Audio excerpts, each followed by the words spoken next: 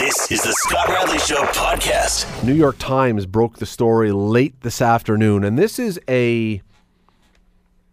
probably a worst case scenario, I would think, for the NFL and, you know what, for the CFL as well, for football in general. Aaron Hernandez. You know who Aaron Hernandez is? Do you remember the name Aaron Hernandez? Aaron Hernandez was a guy who played college football with Tim Tebow in Florida, got drafted by the New England Patriots, was one of the best players, arguably one of the best players in the NFL, until he was arrested for murder. And he was convicted of murder, and then in April, at 27 years old, he hanged himself in his jail cell, and he died. It is a truly tragic story. It is a truly tragic story that a guy who really had everything. I think if I recall the number correctly, he had, shortly before he was arrested, shortly before these killings, he had just signed a new $40 million contract. He had a young daughter. The guy had the world in front of him, and he killed these people, got caught, got convicted, and spent the rest of his life until his death, as I say, by hanging in his prison cell in jail. And it's a tragic story in every way. It's tragic for the victims. It's tragic for his family. It's tragic for his daughter. It's tragic for his friends. The question was, can you use the word tragic when you're talking about Aaron Hernandez himself? To have all these options, to have all these possibilities, to have all this talent, to have all this money, and then to squander it, to throw it away, basically, to throw your life away. Is that a tragedy? I mean, if you were writing a play about it, it would be defined as a tragedy, but can you call it tragic? Because tragic usually applies, in my mind anyway, more to the victim of these things. So is what happened to him tragic? Well, before you answer that now, because I had my answer beforehand, but before you answer that question now about whether or not what happened to him is tragic, you have to understand what happened today. And what happened today is that late this afternoon, as I say, the New York Times first reported, and a number of every other media outlet now is reporting, that his brain, after he had committed suicide in jail, his brain had been donated by his family to researchers who have been studying chronic traumatic CTE. You know what I'm talking about. The brain damage that they believe comes from concussions, from repeated concussions. Chronic traumatic encephalopathy. We'll get an expert in here to say it. I could say it before the show. Now I can't say it. Anyway, they had donated his brain to this lab so these experts, these coroners and everyone else could study his brain after playing high school football, college football, and then in the NFL. And what they discovered, and what the news out today that is just so shocking, is they say Aaron Hernandez's brain was absolutely riddled with CTE, and it was this is a quote, the most severe case they had ever seen in someone of Aaron's age. He was 27. He had a brain that was the equivalent of someone in his 60s at least, and with degenerative brain damage. And so when I said a moment ago that could you call Aaron Hernandez himself a tragedy in this? Well, you know, this is the kind of thing that complicates a story, because Aaron Hernandez, by the rulings of the courts, by everything we know, he was the guy who murdered these people. That is not in question. And so if it was your loved one who he killed, you're not showing a lot of sympathy for Aaron Hernandez. And I completely understand that. I have if someone were to say to me, can you drum up a lot of sympathy for Aaron Hernandez? I would not be able to drum up a lot of sympathy. He killed people. But what if, and this is the question this is why I'm saying this is a worst case scenario, I think, this result for the NFL and for the CFL and for football. What if his actions, and we don't know, although there is going to be lots of speculation. In fact, his family has already sued or is about to sue the NFL and the team. What if this brain damage that they will argue was caused by football, and again, we don't know that for sure, but what if this brain damage that is consistent, quite frankly, with on a bigger scale with a lot of other people that these people have studied, of former NFL players who have donated their brains. What if this injury or this damage caused him to be a different person than the Aaron Hernandez before football? Now, again, we don't know a lot of stuff yet. We don't know if the brain injury that he had, this CTE, had anything to do with football. That would be up for the courts to decide. There's lots of football players that seem to have it. The Spectator series just recently, Collision Course, seemed to find that there were a lot of cases of brain damage in football players. But we don't know if Aaron Hernandez's CTE was caused by football. We only are thinking, it sounds like it probably could have. We don't know if it was caused before he got to the NFL. We don't know anything about this, but we do have a lot of people now, and I can assure you that the case that is going to be presented, if they are allowed to present it, is going to say Aaron Hernandez was turned into a killer by football. That's very simplistic, but that's the case that's going to be made if they're allowed to make it, if they are allowed to take this case to court. Aaron Hernandez, football broke Aaron Hernandez's brain and made him do things he would otherwise never have done. It damaged him so badly that he became a guy who was different from the original person and did these things. That will be the argument, I'm sure, that is going to be made. Is that provable? I don't know how you prove that.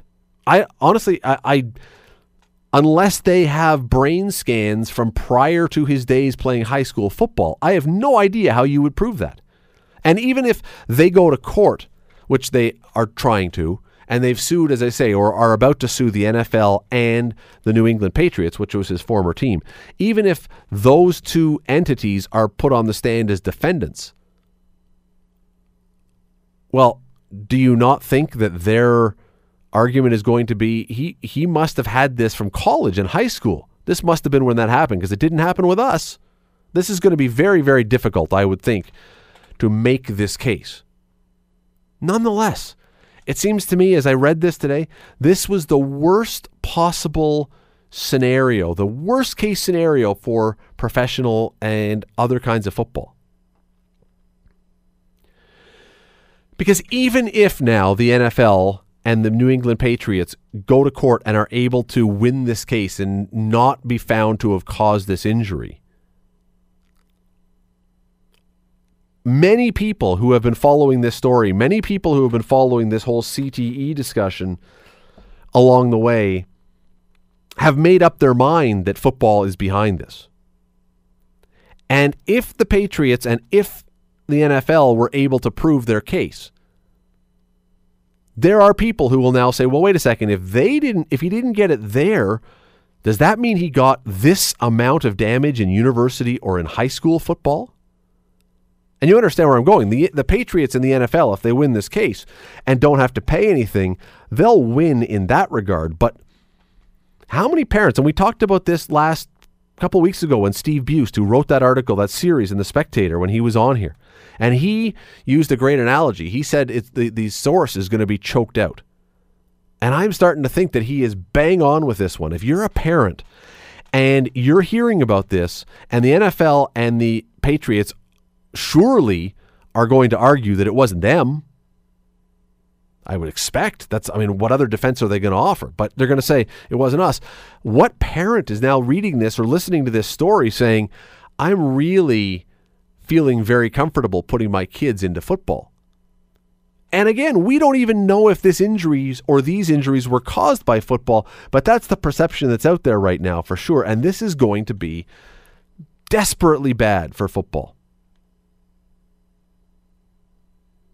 But furthermore, so when I hear this story, my reaction then says, oh, well, you know what? Maybe there is a bit of a tragedy. Maybe there is a bit of a tragic element in Aaron Hernandez's life. Maybe he is somehow, in some way, a victim, as well. But then I go to the third point. I swing back. The pendulum swings back one more time, and I say, wait a second. And we've talked to lots of players about this on this show. Nobody put a gun to Aaron Hernandez's head and said, you must play football. He wanted to play football. He chose to play football. He was really good at football. Football provided him a way to become famous and rich and all those other things. But it was his choice to play football. It was entirely his choice. If you drive drunk and kill somebody, even if they step out in front of your car, even if you're driving along and suddenly they emerge from the sidewalk and step out and you hit them, they may have done something wrong. There may be extenuating circumstances, but nobody forced that drink down your throat. You are still responsible because you chose to take that action that in some way, in a large way, contributed to that situation. Well, is the same thing not at play here? The guys who play football, whether football causes this or not, and that is still, the science seems to argue yes, but there's still work to be done. But the science certainly seems to suggest, yes, that's the case. I'm not a scientist. I don't study brains. But the science seems to be leaning that way. But even if this is the case, if the science says that this causes your injuries and you still choose to play, which a lot of guys do. We've had Mike Moriali on here. We've had Rob Hitchcock on here. We've had other players on here. And if you were listening those nights, you'll remember what all of them said. To a man. They said if they were sitting down at a desk with the general manager, the coach, and the contract to play professional football was laid in front of them, and before they signed that contract, they were told there is a very good chance that if you play professional football, you could have permanent, life-affecting injuries. Now, would you like to sign it? They said almost everybody they know in the locker room that they ever played with would say, yes, I'd like to play. Yes, I want to play still. So, while there may be an element, it sounds like anyway, there may be, from this story with Aaron Hernandez, there may be an element of him being in some way, if this is true and if this is caused by football, there may be an element of this, of him being a bit of a victim. He still chose to be in the activity that would have, by that definition, made him injured, which made him the victim. So ultimately, again, I go back to my point. It's still the choice of the athlete. And if you damage yourself in a sport that you are willingly choosing to play, and the injury that you suffer is not way out of the bounds of what is reasonable within that sport, it's on you. And when I say reasonably within, if you're playing hockey, you know that it's reasonable that a guy could slam you into the boards. You know and you could break whatever. You know that it's reasonable that a slap shot could hit you in the mouth and you could lose all your teeth and break your jaw. You don't expect it, but you know that that's a risk you're going to take when you step on the ice. You know you could be hit with a high stick. You even know that you could be slashed by someone. That's a penalty, but it's still within the general confines of what is accepted risk that you are taking when you step on the ice. I know somebody could slash me. I know I could get a wrist broken by a slash. Now, what you don't expect is that you are standing there and someone walks up to you and puts their hands on the stick like a baseball bat and swings like a baseball bat and clobbers you in the face and severely injures you. That is beyond the bounds of what you have accepted as acceptable risk when you step on the ice. Well, same with football. But in this case, I'm finding it very hard, even reading this story, and it's sad. It's sad that a 27-year-old would have this kind of brain injury. But I'm finding it very hard to still, after you go through the whole thing, to say Aaron Hernandez is a victim here of something.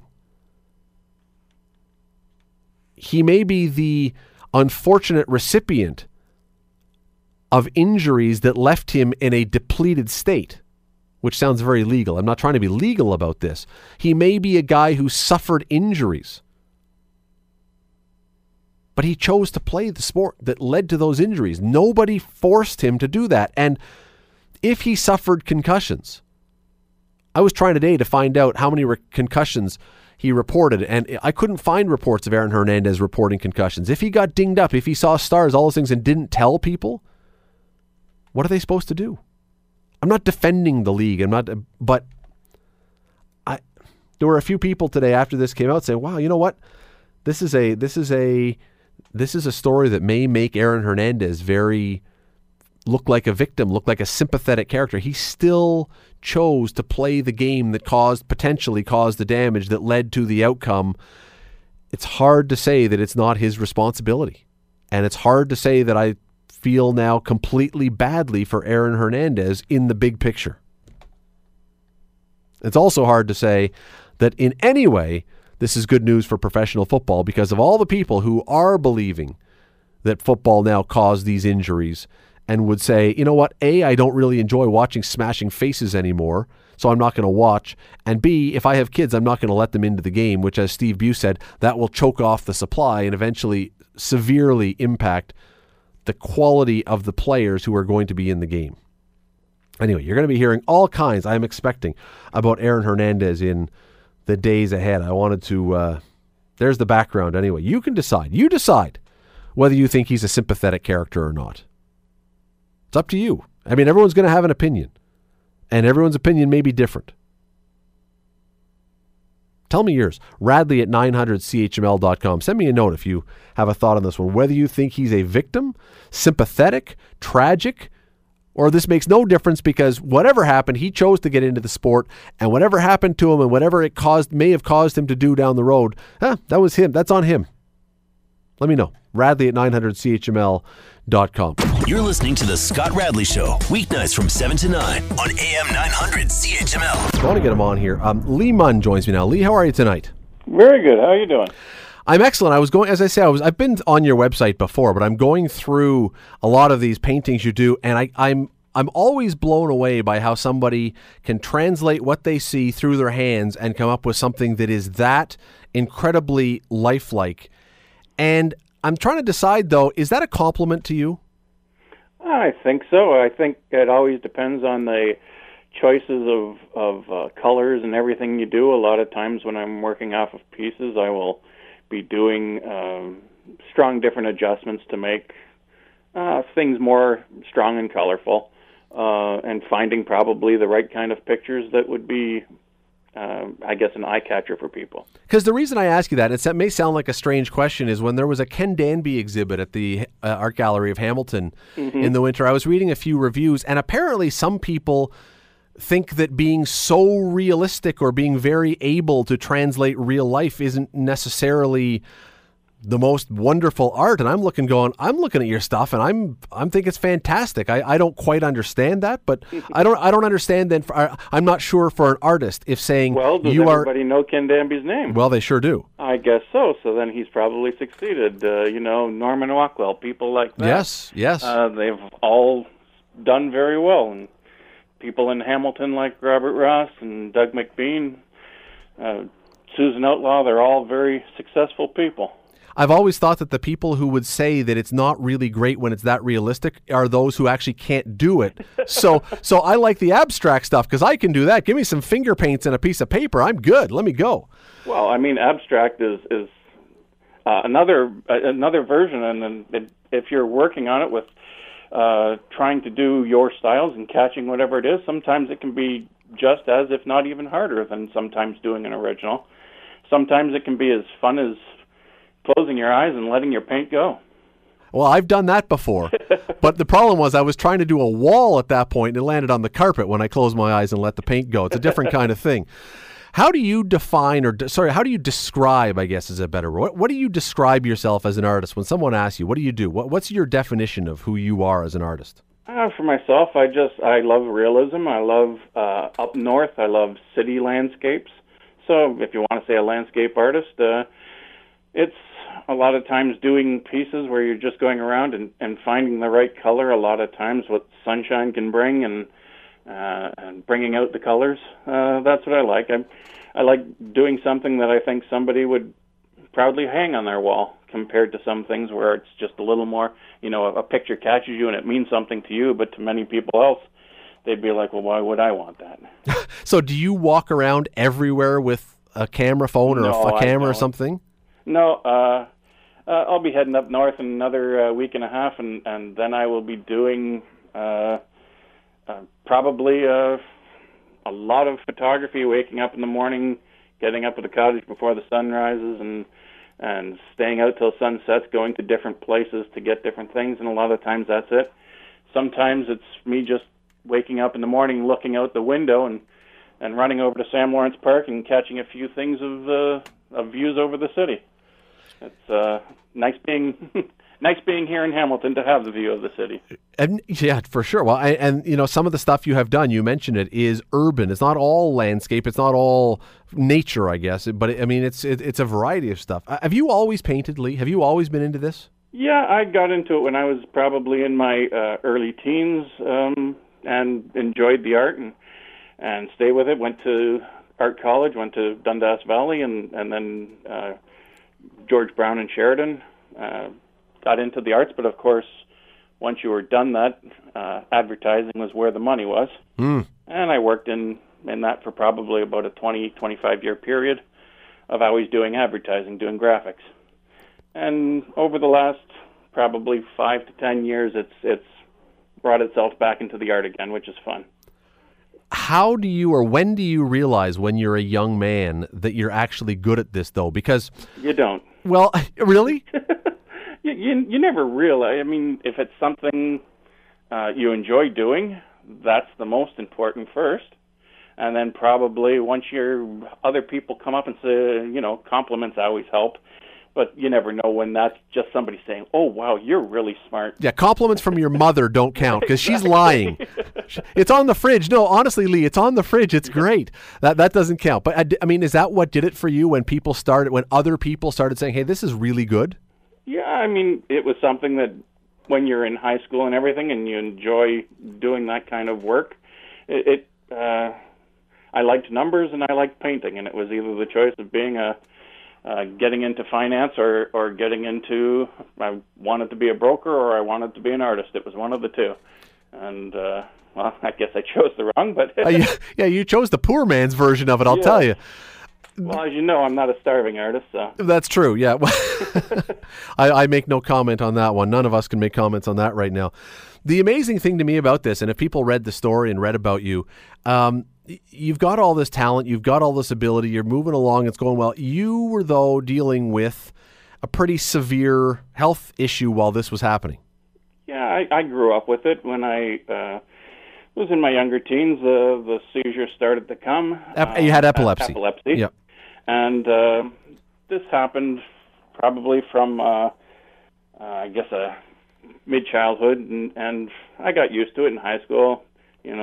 People joke around. You kind of had to play with it or else feel uncomfortable. So I always rode with it, and, well, my last name being Munn, I stuck with my nickname being Space Munn. So I had my seizures, that was Space Munn. And from that point on, it was, I got lucky enough that it kind of faded away in my probably later teens.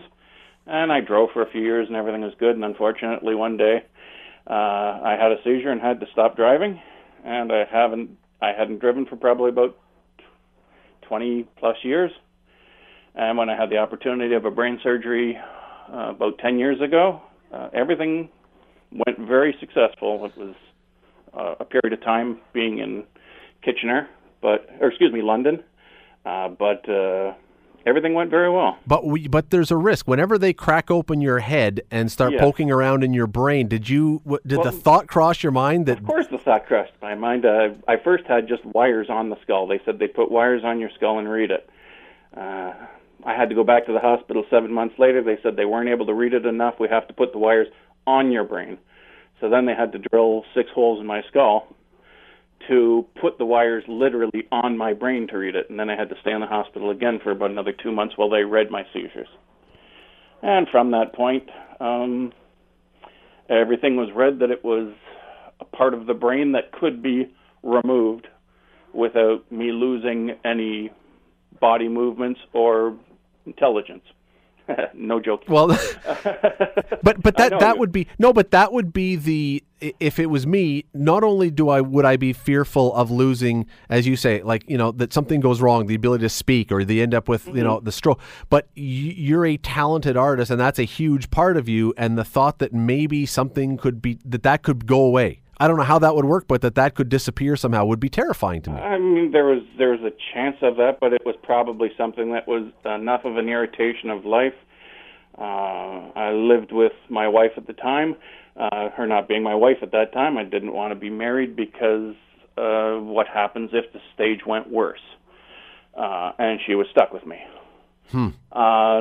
So when the surgery was successful and everything, we booked our day, and have been happily married for 10 years since then. When the surgery was done and you had been able to recover enough, was one of the first things you did to go and find out if you could still paint? That was what I did for when I started getting back into it strongly when I was in the hospital for the 2 months while they were having wires in my brain and waiting for me to have a seizure. And so I had nothing to do but sit in a room with 6 or 8 other epileptics while they were having their brains read and waiting for each other to have seizures.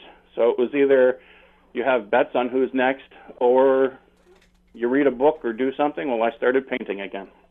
And once the surgery was done, that brought me back. And I took a buyout from when I worked at Brabant, which is Hamilton Community News now, and had that period of time that I could have the surgery. And when I had that done, I started my own advertising company called Arts and Ads, and I worked with other newspapers, the Bay Observer, and other pieces like that, and stayed in the advertising.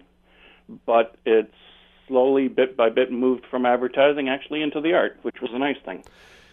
It is. It's a terrific thing that this worked out as well as it did, obviously. But now that you're back doing this, and you've been prolific. I mean, the number of paintings you've done is enormous. But one of the things that I find so interesting about this, and I've never heard of any other artist who's done this, is you actually.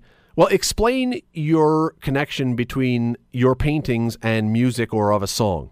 Oh, it's almost a superstition or something. When I started painting, I always had music on.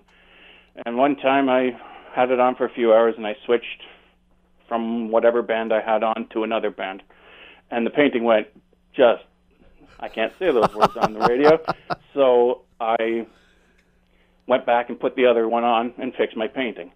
And then it just became a ritual for me. And over a period of time, it got to the point of me naming the painting, because it's so hard. You paint a tree every time, and you say, brown tree, red tree, orange tree. Yeah, but I can find a line in a song that I listened to that band, and like one of the last paintings, I did a sunset of everything, and I was listening to John K. Sampson from the Weaker Thins, and his line was, a line of late afternoon sun. Well, a line of late afternoon sun is better than sun go down. That is true. Well, I've actually got one of yours pulled up on a website now, and this is a beautiful painting of reflecting water with some lily pads and the clouds above it. And it's I've seen clouds from both sides now, which of course is Joni Mitchell. Joni Mitchell, yeah. That's as soon as I saw it, I went, oh, okay. That reminded me actually of I knew about this, but it's a really, does the music isn't meant to be the thing that determines what you do. It's just but it sure is fun. And if you choose your own music, well, then it's always good if I have the music blaring. My wife knows, okay, that little bugger's going to be in there. Oops, I don't even know if that's that's okay. Is going to be in there for the next 4 hours, 6 hours, 10 hours. Well, it's his time. The music's on. Lee, we got to let you go in a second here, but when do you paint? Because you do work at the Spectator for people who don't know. You work laying out pages and doing that, but that's a full shift. And then what? Do you just go home and go into your studio then and paint all night? Like, do you ever sleep anymore? The Spec is great with me. I still have usually 3 days a week, and sometimes I can make it more if I have some holidays, stat holidays, booked holidays. And, well, the truth is, yes, I do work 7 days a week usually. The days that are off are paint days, and I try and still always do about 30 hours a week to 40 hours a week of painting. Wow. And that, along with working, it's always good. Previous to working at the Spec, I had my advertising company, but I also worked for the Ottawa Citizen. So I went from doing the Bay Observer, which was a client of mine, to doing whatever other clients I had, to then doing the Ottawa Citizen. So I was used to 16-hour days. And are people, and obviously I'm taking note, and a lot of other people, but publicly, is it catching? Is there traction now happening that people are taking note in town of your work? I think it's catching more. I think when I got elected into the SCA, the Society of Canadian Artists, which they elect 10 people a year across Canada, that was an honor, and I think the name got a little more known, that some people, some other studios and everything recognized, oh, this person's a member of SCA. And then in doing so, Stockyards Gallery had contacted me on representing me for a show in Toronto. And when it was, their place is absolutely beautiful. It's connected to the Rebarn, which does really cool reclaimed woods inside. And it's just on DuPont. And like DuPont is a really cool area of town. It's kind of like what James Street is for Hamilton. It's really picking up and becoming the cool area of an area of Toronto, like we are for like James Street is for Hamilton. And when she said she would like for myself to be with somebody else in a show, I'd given a few recommendations of names, and one person I strongly recommended for was Clarence Porter, who is also a Hamilton artist that is a strong pastel artist, and his work is just phenomenal. And when she said, oh, I'd love to have his pieces, and Clarence joined with me, that's when we got the idea of let's promote Hamilton for Toronto. So we named the show the By Hamento, which By Hamento show was by to Ham in Toronto. Okay. By Hamento. All right. I thought it was something you put in an olive, but that's a pimento. So you had me confused for a second. Listen, I would love to keep chatting. It is great work. The website is Lee Munn, LeeMunn, just like it sounds, .com. Lots of Lee's paintings are there. I'm assuming people could order prints if they like it off there, correct? Yeah, I do. I do make giclées of some that aren't done specifically for people. But if most of the paintings I do, I usually have available giclées for a limited amount of those. And others, I have originals. On my site, they say if it's sold or not, and if it's sold, well, then usually only a giclée is available. It is remarkable work. If you enjoy art, if you like looking at landscape and outdoor and nature and those kind of things, definitely go take a look. Lee Munn, LeeMunn.com.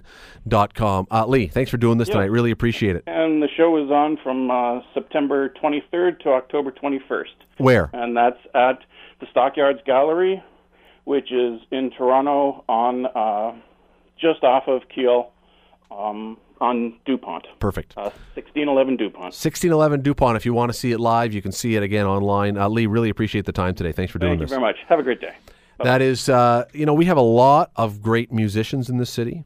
We have a lot of great artists in this city. Sometimes we know about them. Sometimes it takes a little work to get people to know about them. Lee is one of those people you really should be at least aware of, especially if you like art on your wall. Other than simply dogs playing poker. That's cool too if you want to have the dogs playing poker poster, but this is something different if you want to go check it out. LeeMunn.com. You're listening to The Scott Radley Show, weeknights from 7 to 9 on AM 900 CHML. You may remember back in 2000, and I believe it was 10, the University of Waterloo's football team got itself into a lot of trouble. There was a steroid scandal, and a bunch of players apparently had tested positive. Anyway, the school, for all intents and purposes, the football team got the death penalty. It was wiped right out.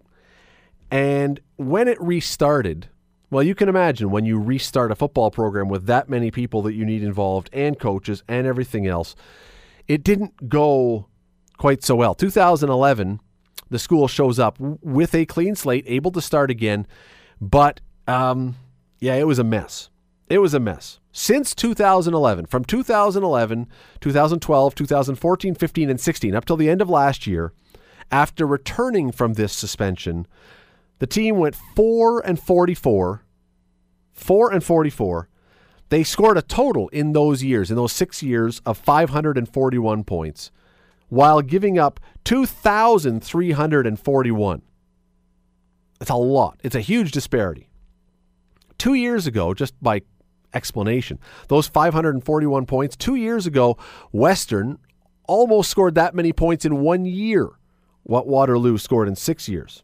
It was, as I say, a mess. So, prior to this year, longtime McMaster Marauder basketball and football player, and then coach, offensive coordinator. He was the offensive coordinator of the Vanier Cup winning team and the two other teams that went to the Vanier Cup, Jon Behie.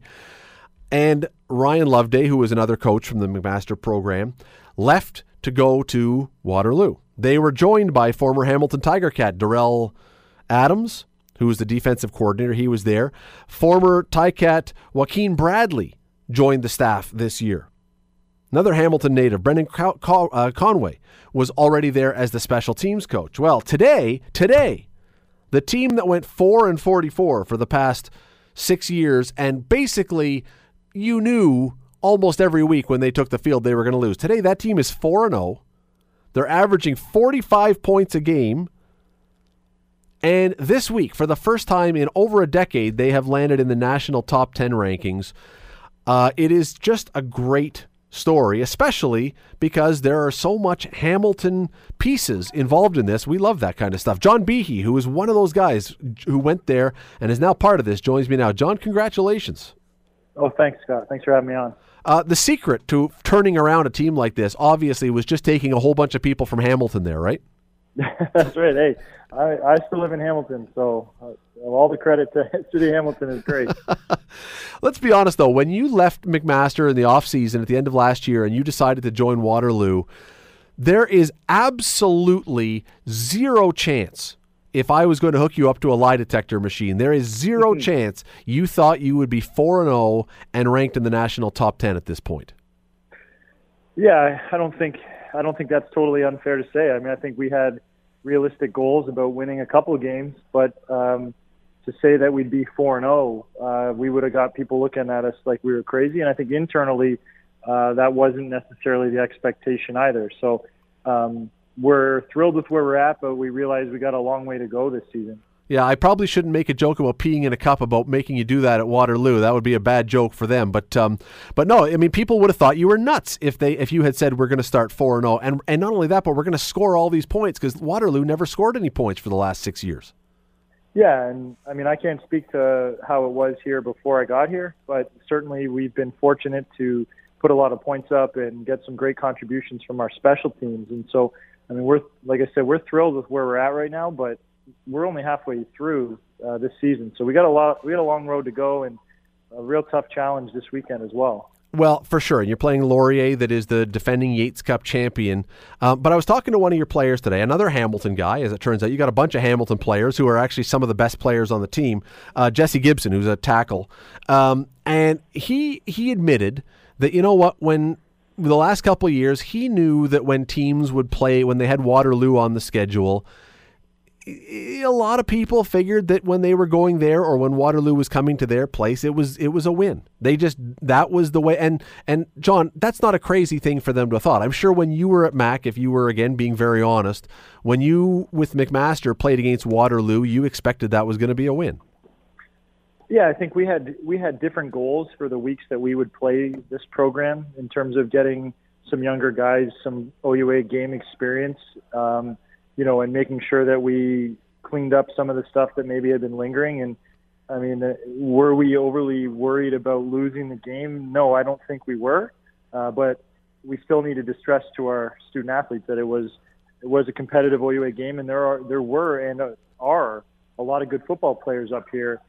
They just didn't have, the kind of depth that they needed to compete in and out on special teams and throughout the course of a 60-minute game. And I think that's the biggest difference now, is Coach Bertoya has done a really good job since he got here 3 years ago of getting depth, so that our starters don't have to be on every special team and getting worn down. And the kids that were young 2 years ago are now in their third year and have a ton of experience playing, full football games. So, you and I talked the other day, full credit goes to Coach Bertoya and the vision he had when he took this program over.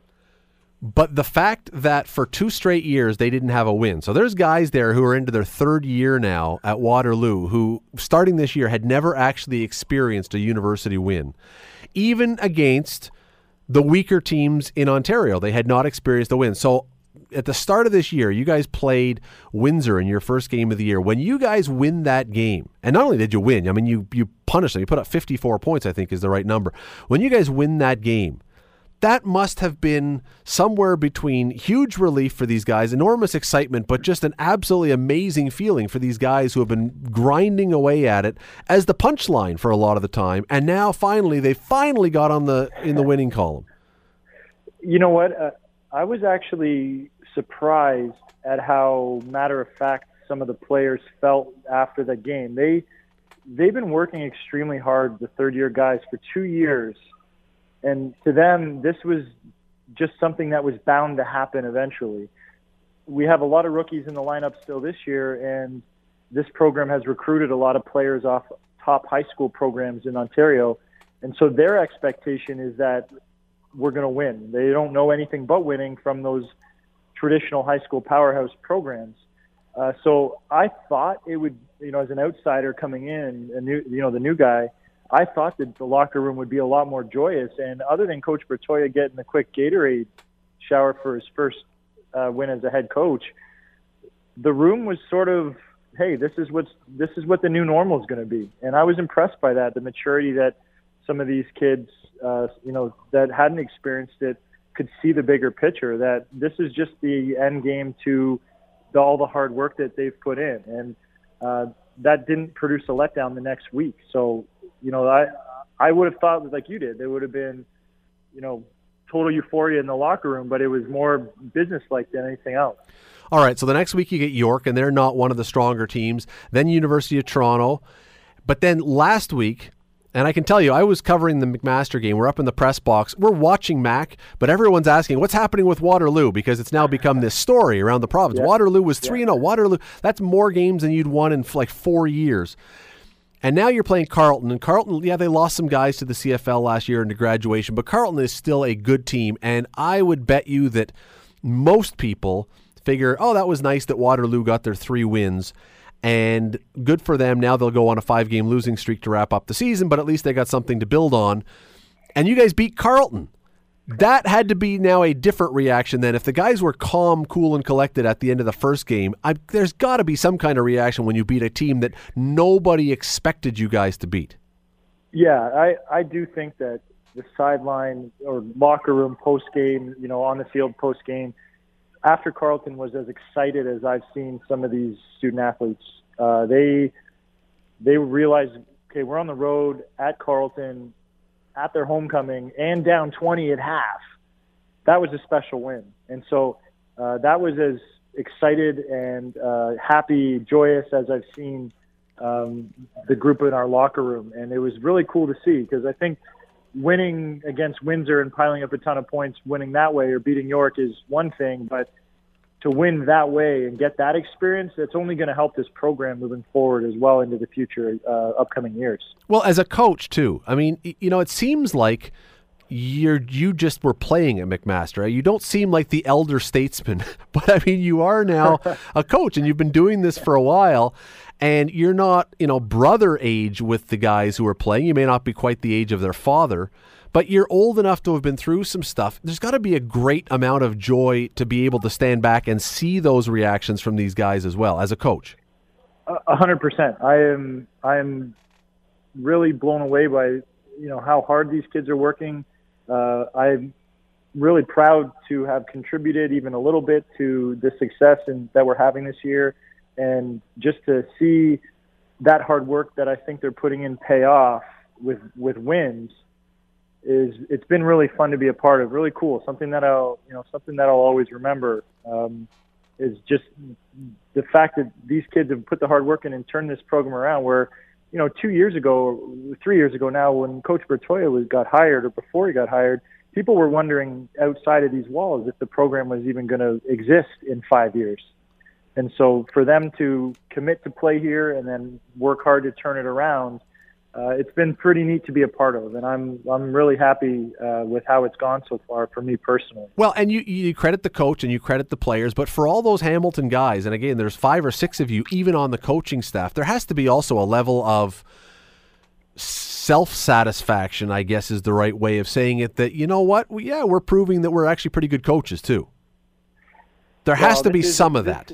This is a really, really good staff. I mean, there's a lot of Waterloo alum that Coach Bertoya wanted to hire, a lot of guys that went here and played here, because there's a level of care that you get from coaching at your alma mater. And then, kind of plucked a few other guys like myself and Coach Loveday and Coach D.A. from Carleton a couple years ago, and Joaquin. And it's been pretty cool to be a part of. And as a staff, I mean, I think we got a pretty tight group, and there are a lot of good football coaches on the staff, and I mean all that translates, to the players, and we've got a bunch of different personalities, which I think helps as well. And it's been good, and it's great. We got a great rapport in the staff room, and I think the players can feed off that and feel that also. You guys have Laurier this weekend. Laurier, as I say, is the defending Ontario champions. They've still got a very good team. Most people, I'm not going to tell you anything you don't already know, most people think you guys will probably lose this week. I'm not going to make a prediction anymore because I think I've been wrong 4 times now.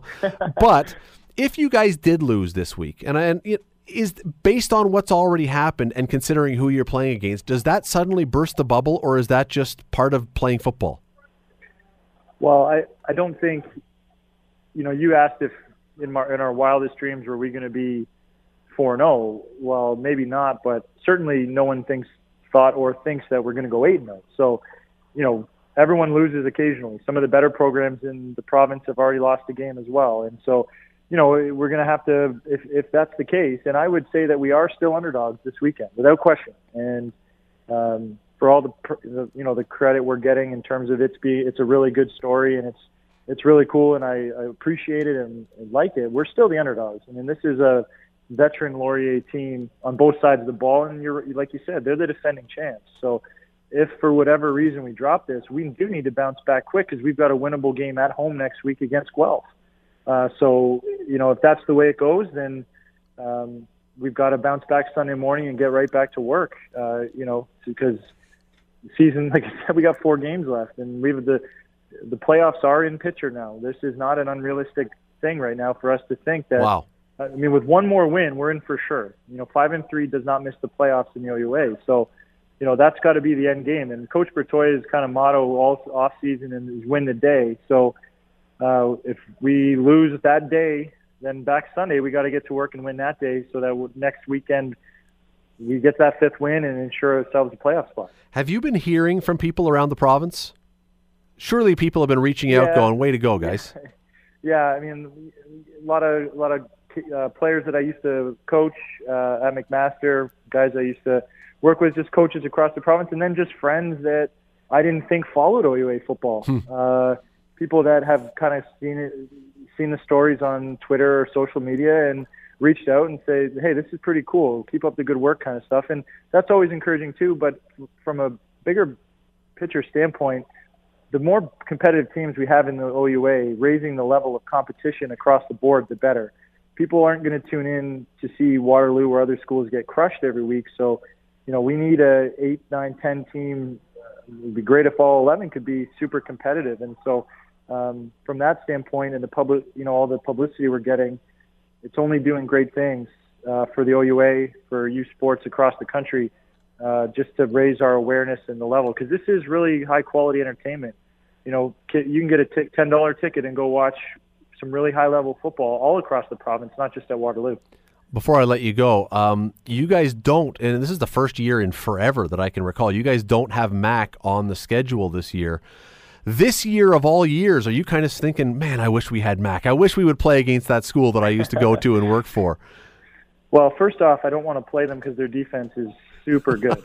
And so I don't want to have to game plan against that defense. But secondly, to be candid, is there'd be a lot of emotions for me having to play them. So frankly, I'm kind of happy that we weren't on the schedule, just because there would be a lot of kind of emotions going on. And at the end of the day, if we do end up playing them in the playoffs, I mean, we're going to play to win, and we'd put that stuff aside. But I'm kind of glad that we don't have them. Just give me a year buffer, selfishly, give me a year of a buffer to kind of get my footing here, and then see what next year holds and go from there. Jon Behie, now with University of Waterloo. Really appreciate the time, John. Congratulations on everything, and good luck this weekend. Thanks, Scott. Appreciate it. This is, it is, you know what, it really is one of the great stories. Again, even if you don't follow Canadian or Ontario University football, and many people don't, that's fine, I get that. But I hope we got the point across. Waterloo has been a team that has been awful. And I'm not exaggerating, I'm not being mean. They have just been horrible since they came back from their suspension. And it's at the point now where their success is actually being cheered for by people at other schools. Not when they're playing them. They're not wanting Waterloo to beat them. I'm not saying that.